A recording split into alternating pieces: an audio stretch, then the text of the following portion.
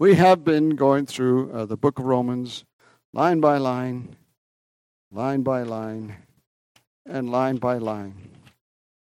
So this week, we are up to chapter 11. In our series, we're on the 20th episode. Praise God. Make sure I don't hit the wrong button. Romans chapter 11. Verse 1. I say then, this is an interesting phrase that Paul uses, I say then. I say. He's not having a British accent here. He's not saying, I say. You gads, man. He's saying, and just so you know, this is today's trivia question, the phrase, I say, in Greek, wait for it, is Lego. Next time you go to Legoland and you go walking in, you can say, I say. And there you have it, Lego, I say. So he's asking a question here. Has God cast away his people? Which people? The Jewish people. And what does he say? Certainly not. No, God has not cast away the Jewish people. They're still part of his plan. And how does he know that? Because he says, for I also am an Israelite of the seed of Abraham, of the tribe of Benjamin. That's how he knows God's not done with the Jewish people yet. Because he's Jewish. How many know Jesus was Jewish? Jesus was not a Caucasian guy from Europe. He was Jewish. Praise God. So that's, he says, when he says certainly not, he literally is saying by no means. What he's asking is, there is an argument or a question. You know, has God cast away his people? In other words, is God to blame for them not believing in Jesus? Interesting thing about the tribe of Benjamin, after Solomon the king died, Rehoboam became the king, there was a rebellion and the kingdom split. There was Judah, and the tribe of Benjamin stayed faithful with Judah. The other ones went and worshiped God who knows where, and had all kinds of problems. After the Babylonian captivity, the Benjamites were one of the few Israelite tribes to return with Ezra to Israel. They remained faithful. So he's asking this question, has God cast away his people? And the thought was that the rejection was total and final. There was no relenting of it. And so he's countering that thought. Said, no, it's not total. It's not final. It's not complete. God has not completely set aside his plans and purposes for the Jewish people. In Deuteronomy chapter 4, verse 7, this is after the Exodus. They're out in the wilderness, and God speaks to Moses and says, the Lord did not set his love on you, or the Jewish people, the Israelites, nor choose you because you were more in number than any other peoples, for you were the least of all peoples. But in verse 6, he says something very interesting, and you can take this to the bank, as they say, and apply it to yourself. For you are a holy people. Say it with me. I am a holy people. I am a holy people. Say it like you mean it. I am a holy people. You've been made holy, set apart to the Lord your God. The Lord your God has chosen you to be a people for himself, a special treasure above all the peoples on the face of the earth. In Exodus chapter 19, verse 5, it says that God talks about the people of Israel. They are a peculiar treasure to him. Guess what happens in Exodus chapter 20, right after God pronounces that you guys are a peculiar people, a peculiar treasure? Right after that, in chapter 20, they get the 10 Commandments. That makes them even more peculiar and more set aside. Deuteronomy chapter 4, verse 2. And Deuteronomy chapter 26, verse 18, it says again, God tells the people to be a peculiar people, to be His peculiar people. In Titus chapter 2, verse 14, for the New Testament believers, God says, speaking through Paul's writing, you are a peculiar people, zealous of good works. That's what should make us peculiar, being zealous of good works. And 1 Peter chapter 2, verse 9, it says, you are a holy nation, a peculiar people. In the Old Testament, according to Strong's dictionary, the peculiar treasure was something special, kind of like a jewel, kind of something that was considered wealth. In some parts of the world, your wealth is measured in how many cows you have, how much land you have. Here in America, your wealth is measured by your net worth, how much you owe compared to how much you own.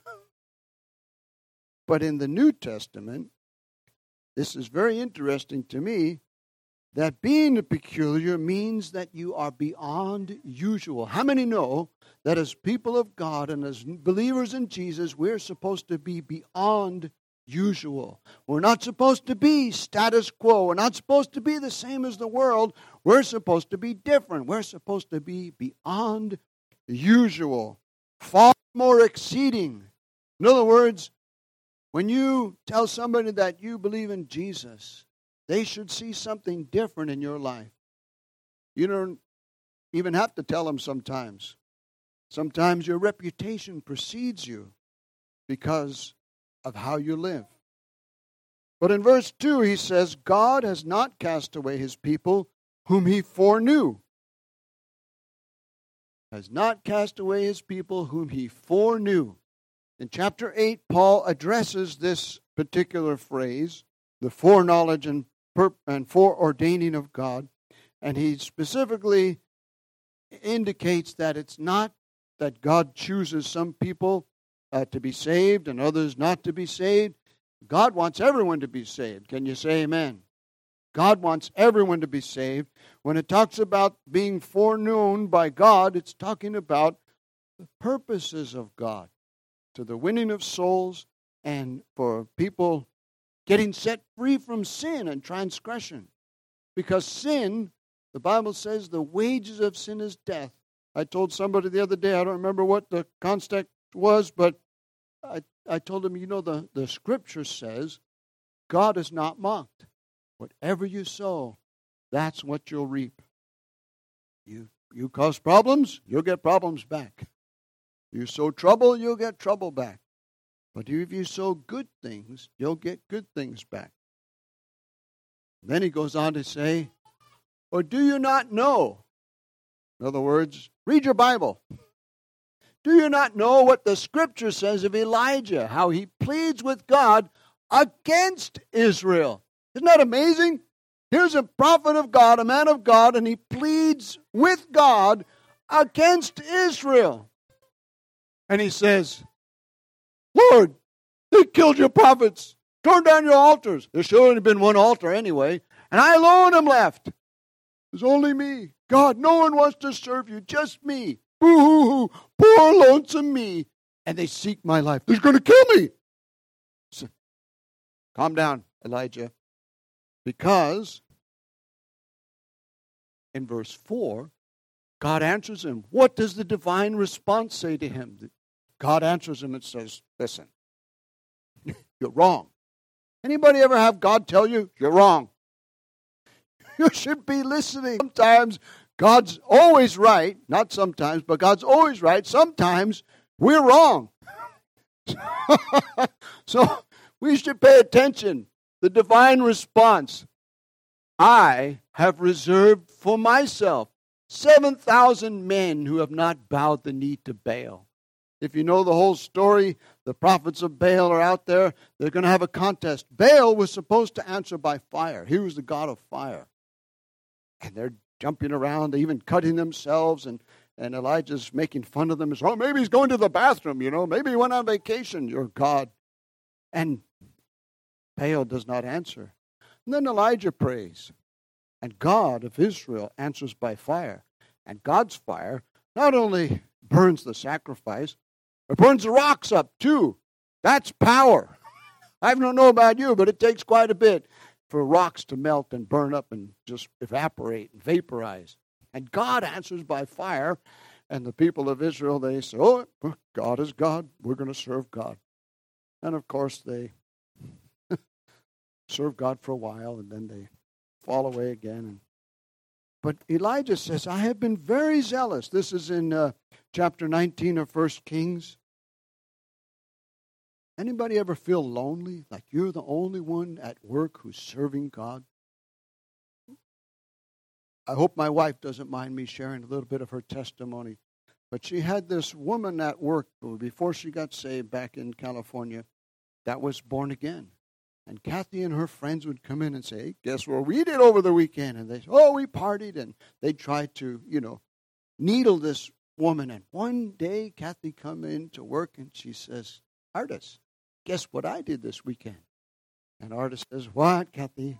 So I got saved. Praise God! She grabbed Kathy by the hand and she ran out into the hallway and started telling all the other Christians. And Kathy didn't even know there were so many Christians at work. Kathy got saved. Kathy got saved. And she said, somebody said, oh, so you're one of them now.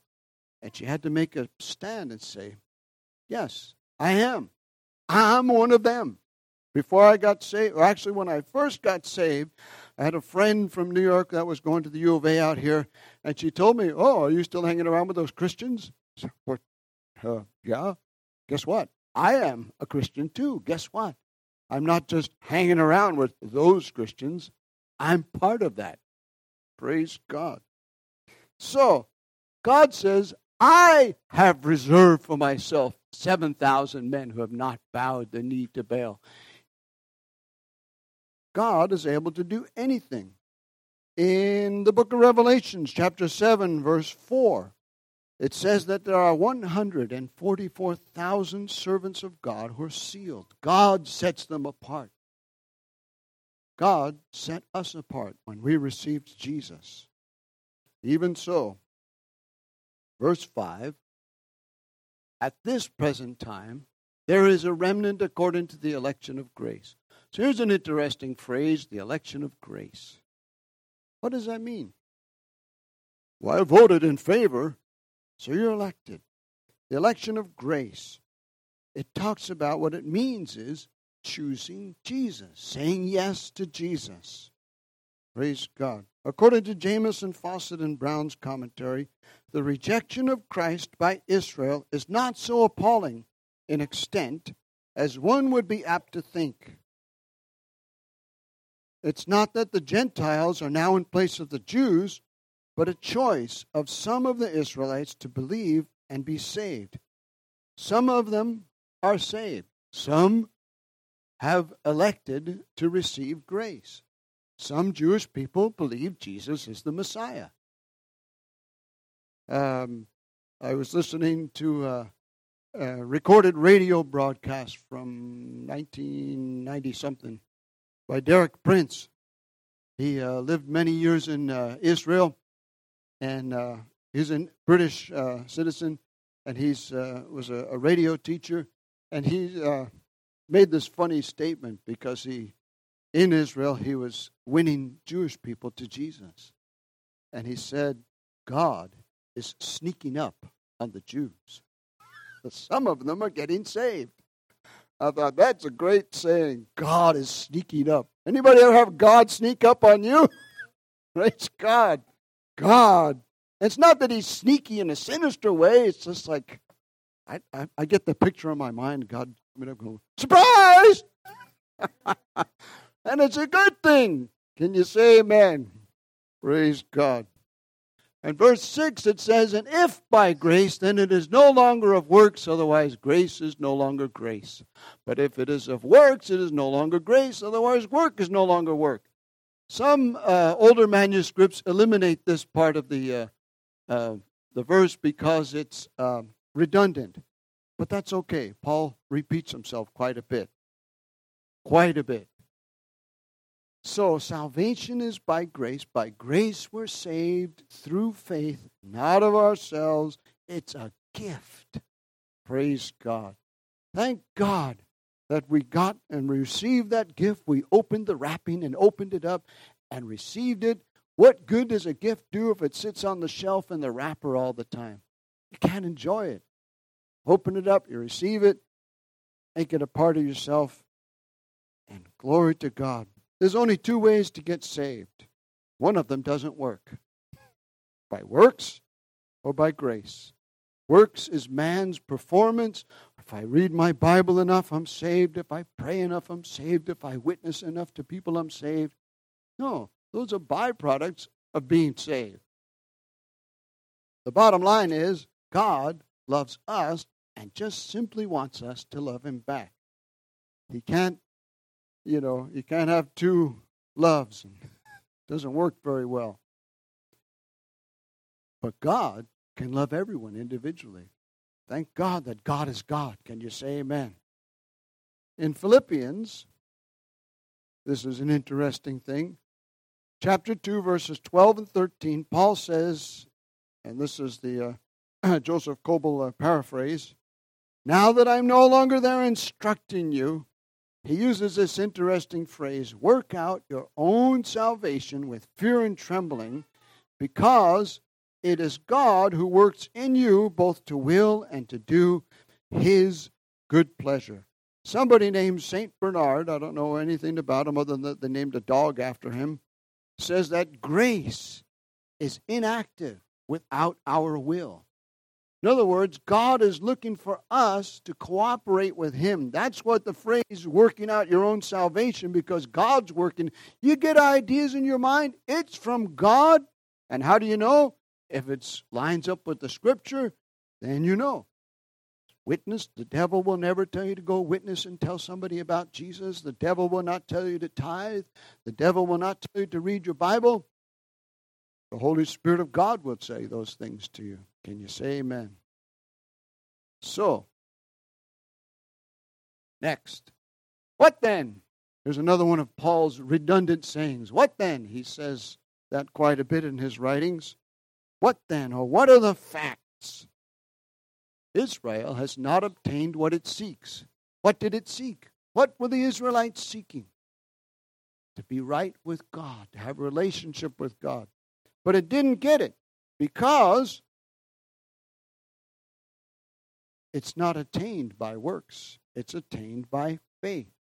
In Romans chapter 10, the previous chapter, it says they were seeking to establish their own righteousness. Their own righteousness. This word justification by faith. They were seeking to justify themselves before God. Jesus said that two men went up to pray, one a Pharisee, and he stood there and said, God, I thank you I'm not like this sinner here. What an arrogant attitude. Can you imagine? Oh, we don't do that. We drive down the street and there's a homeless guy. Say, man, what a bum. Why didn't he get a job? Oh, we get that way sometimes. Can you say amen or ouch? Praise God. So the one fella justified himself. The other one said, God, have mercy on me. That should be our attitude. Have mercy on me. Because you can have your confidence in God because he is full of mercy, gracious, and ready to forgive. Praise God. So, they did not obtain what they were seeking, which is justification.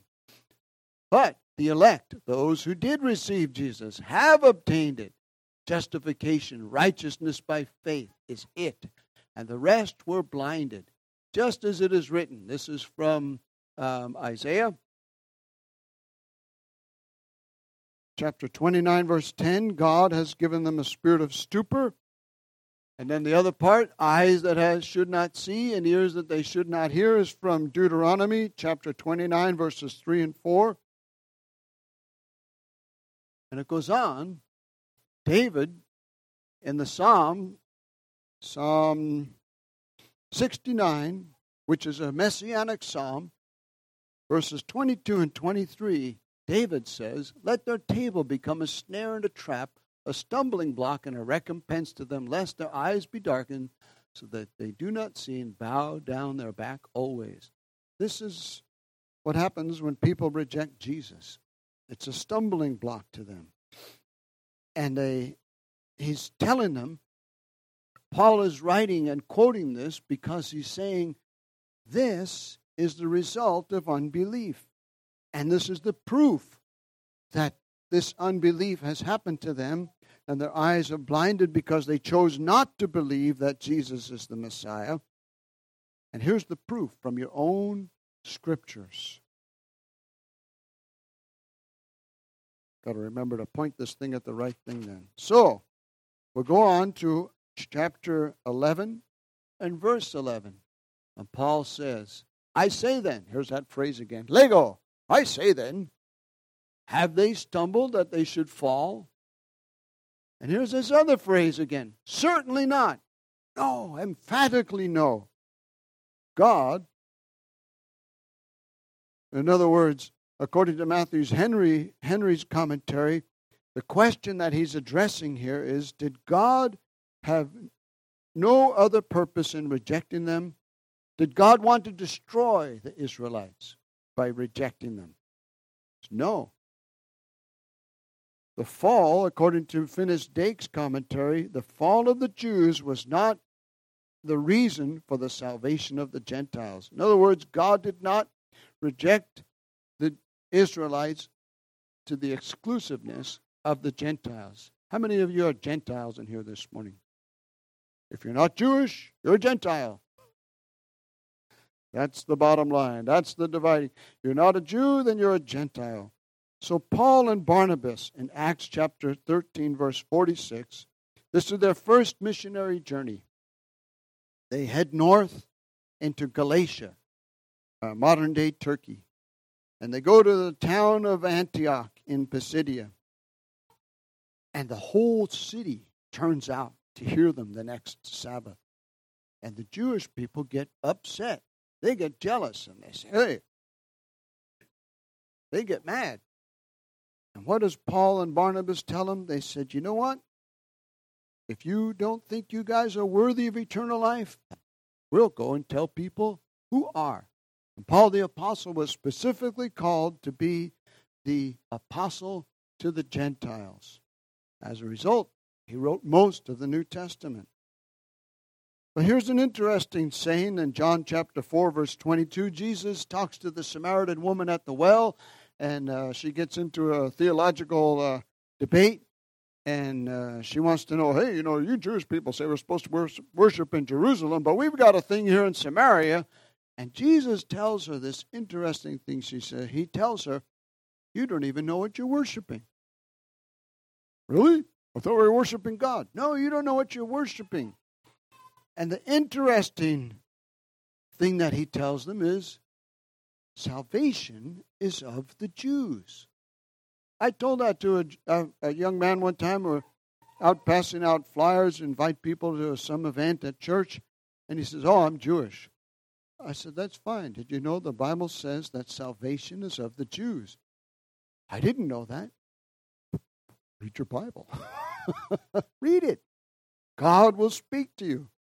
Mr. Smith Wigglesworth, the famous evangelist of days gone by, said that's all he ever read was the Bible. He didn't read any commentaries, didn't even read the news. Just read the Bible. You can get a lot out of it. But, so, why did they choose not to believe? I'm not sure, but out of that decision, something good came. The gospel was made available to anyone who's not Jewish also. So what does that mean for us? The nation of Israel is really small. The rest of the world's really big. So more people can get saved. He talks about it in the following chapters, is that there's no longer a division in God's eyes. You're either saved or you're not saved. That's the only division. Praise God. And he goes on to say, salvation has come to the Gentiles. Through their fall or their disbelief, God is trying to provoke the Jewish people to jealousy by saving the Gentiles.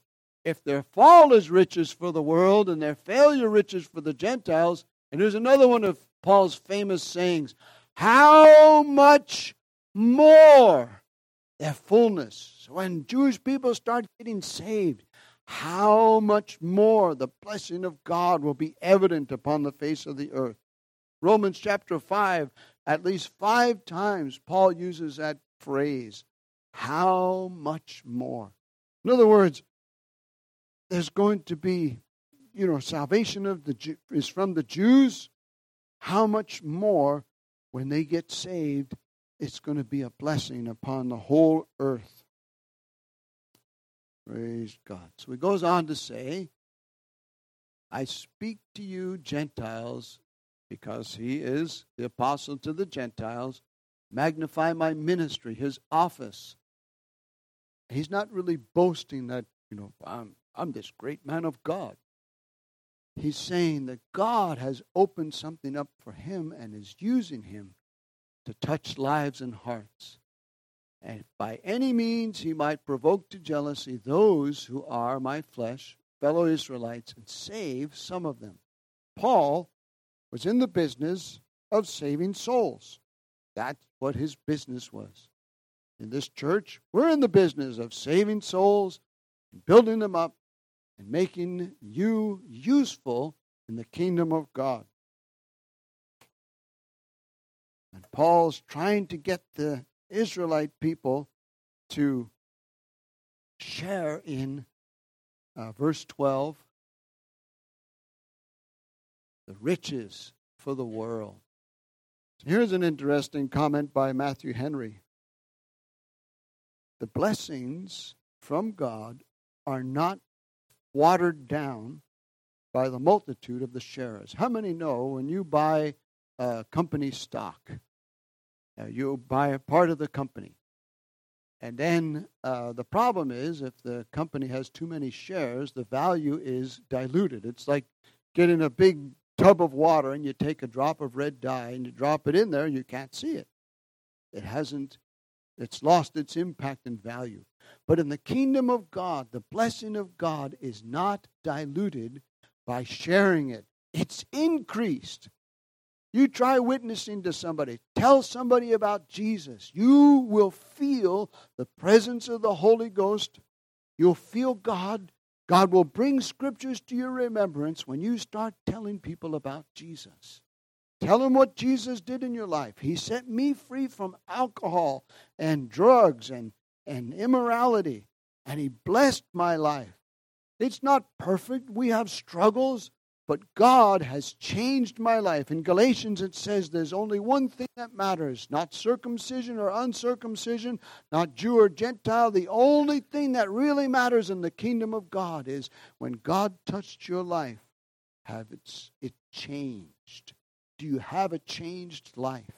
That's what repentance is. You go in one way and you turn around and you go a different way. Praise God. So, God is in the business, and Paul the Apostle is in the business of saving people. We want to share the love of God with people so that they can have a relationship with Jesus. He goes on to say, if they're being cast away as the reconciling of the world, what will their acceptance be but life from the dead? Our whole belief system, if you would call it that, is based on the resurrection of Jesus Christ from the dead. Without the resurrection, there's no hope. Everybody's just going to go into the grave, and that's it. But because Jesus rose from the dead, we have hope of eternal life. We have assurance of eternal life, that we're going to raise from the dead, and we're going to get glorified bodies, no more sickness, no more pain. Praise God. I can hardly wait. I already got quite a few and aches and pains, and I need glasses to see. It would be wonderful to be perfect and whole. Praise God. No more mental anguish. Hallelujah. Can you say amen? No more problems. Because Jesus rose from the dead. When one of my uncles passed away, I wrote a letter to my aunt and I told her, it's not goodbye, it's see you later. And she wrote back, she says, thank you, yes, see you later. I agree 100%. Because Jesus rose from the dead. Hallelujah. And life from the dead. For if the first fruit is holy, the lump is also holy. And if the root is holy, so are the branches. This first fruit and holy lumps, Paul's referring to Jewish first fruit offerings after the harvest. And if the first fruit is holy, then the rest of it's holy. And if the root is holy, so are the branches. Jesus said in John chapter 15, I'm the vine, you're the branches. Here Paul uses the illustration of an olive tree. And if the root is holy, so are the branches. The root, by the way, is Jesus, but it's also Abraham, Isaac, and Jacob. That's the root. Jesus is called the root of Jesse also. So the root is holy, so are the branches. Who's the branches? You and I, we're the branches. Praise God. And if some of the branches were broken off, how many know dead branches are easy to break off? It's hard to cut them with the cutters. With a saw you can do it, but you can easily break them off. Some of the branches were broken off, and you, being a wild olive tree, were grafted in among them. Say with me, I am a wild olive. You know why? Because we're all born into sin, and we all have a wild nature before we get saved. Can you say amen? No matter how good you think you might have been before you got saved, we had wild nature before we got saved. And we're grafted in among them. Anybody ever graft anything? I've seen it done and seen pictures of it, but I've never tried it. I have a little lemon tree. It's about 20 years old and it's still only this big because it half died. But the reason that it half died is because I didn't water it a lot, for one thing. But that root of that lemon tree is not the same as the branch. And I was told when it was given to me and I planted it, don't let anything grow below this spot. Because you can see where the branch was put in to the root. Because the root on that lemon tree is disease resistant. But the branch is not. So if I would have had a tree from the lemon that grows on the branch, it wouldn't have gone anywhere. It would have died. But because the root is healthy and strong, the branch grows on, and every so often gets flowers. That's about it. Praise God. But we've been grafted in among the Israelites, and with them we are become partakers of the root and the fatness of the olive tree. This word fatness means richness, means blessing. Praise God. Hallelujah. We have entered into a covenant with God because of the grace of God. He's extended to us His grace, His blessing, and we, because we received Jesus, have been grafted in and are now partakers. Well, Paul goes on to warn them. But do not boast against the branches. If you do boast, remember that you do not support the root, but the root supports you. Most trees, you see, we have quite a few large eucalyptus trees here in the Tucson area. Largest one is down in St. Mary's, right by the riverbed. Somebody told me, and I've seen this because I had to work on a house that had a eucalyptus tree in the 2 yards over, and that eucalyptus tree had roots in the yard that I was working in. Most trees have about the same amount of wood under the ground as roots as there is above the ground. That's why the roots get into sewer lines and stuff, because they're seeking water constantly. Someone even told me that they've found roots of mesquite trees 300 and 400 and more feet down inside of mines because they follow where the water goes. So the root is great, the root is strong, but be careful that you don't get arrogant. Don't boast against the branches. When a branch is cut off, it's useless. The same as when a Christian claims to be a Christian, they're not part of a body of believers, and they're separated, they're not as effective and useful as when they're part of a group. There's strength in numbers. The grace of God should make us thankful. Can you say amen? Can you say amen? The grace of God should make us thankful. Thank God. I thank God that I got saved. I thank God that I have help. I thank God that when I stumble, I can get back up. I thank God that there's forgiveness with God. You're never too far gone. God is willing to forgive anything and everything except for not receiving Jesus. You reject Jesus, well, it's kind of hard for God to overlook that. Can you say amen? Anyway, you will say then, branches were broken off that I might be grafted in. Well said. Because of unbelief they were broken off, and you stand by faith. Say it with me. I stand by faith. I stand by faith, trusting in God. Do not be haughty or high-minded, but fear or respect God. For if God did not spare the natural branches, He may not spare you either. Maintain your relationship with God.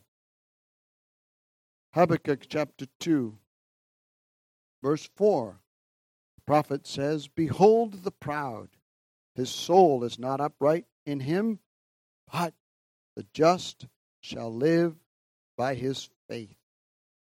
We walk by faith, not by sight. A lot of times you have to just trust God.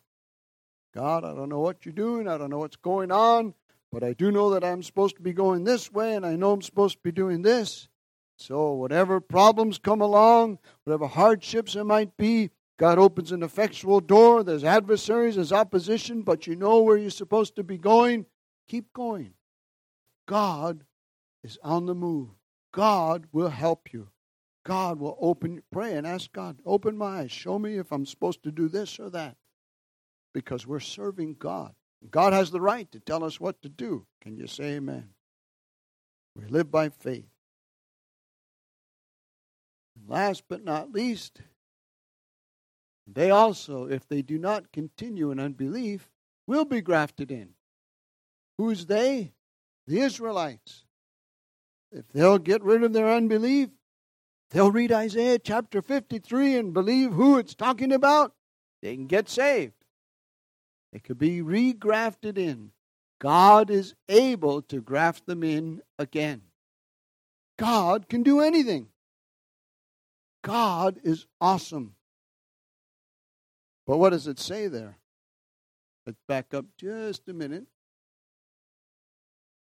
Read the rest of this. If God did not spare the natural branches, He may not spare you either. Therefore, think about the goodness and severity of God. On those who fell, severity, but toward you, goodness. If, here's that little word that means so much, if you continue in His goodness, otherwise you also will be off. If. What's our responsibility? Continue in His goodness. God is not far from us. In the book of Acts, Paul preaches and he says, in Him we move and live and breathe and have our being. God is everywhere. It's kind of hard for us to understand, but God is everywhere. It's kind of hard to run from God too. But some people do it. But we're called to continue in His goodness, because I don't know about you, but I don't want to be cut off. If you were cut out of the olive tree, which is wild by nature, and were grafted against nature into the cultivated olive tree, how much more will these, who are the natural branches, be grafted into their own olive tree? They also. Where did it go? Verse 23. They also. Who also? The nation of Israel. This is a prophetic utterance of the end time, of things that are happening today. This is a prophetic utterance because Israel was destroyed as a nation. Paul lived at the time right after Christ died and rose again from the dead. In AD 70, the Romans came in and totally destroyed the place and scattered the Israelites all over the world. But he prophetically speaking here, they also, the nation of Israel. Can you imagine what the world would be like if all of Israel turned to Jesus and received him as their Savior?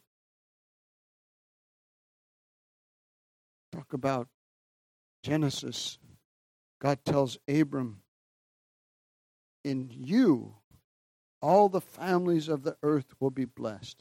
He says the blessing will chase you down, will overtake you, and will spread out from you.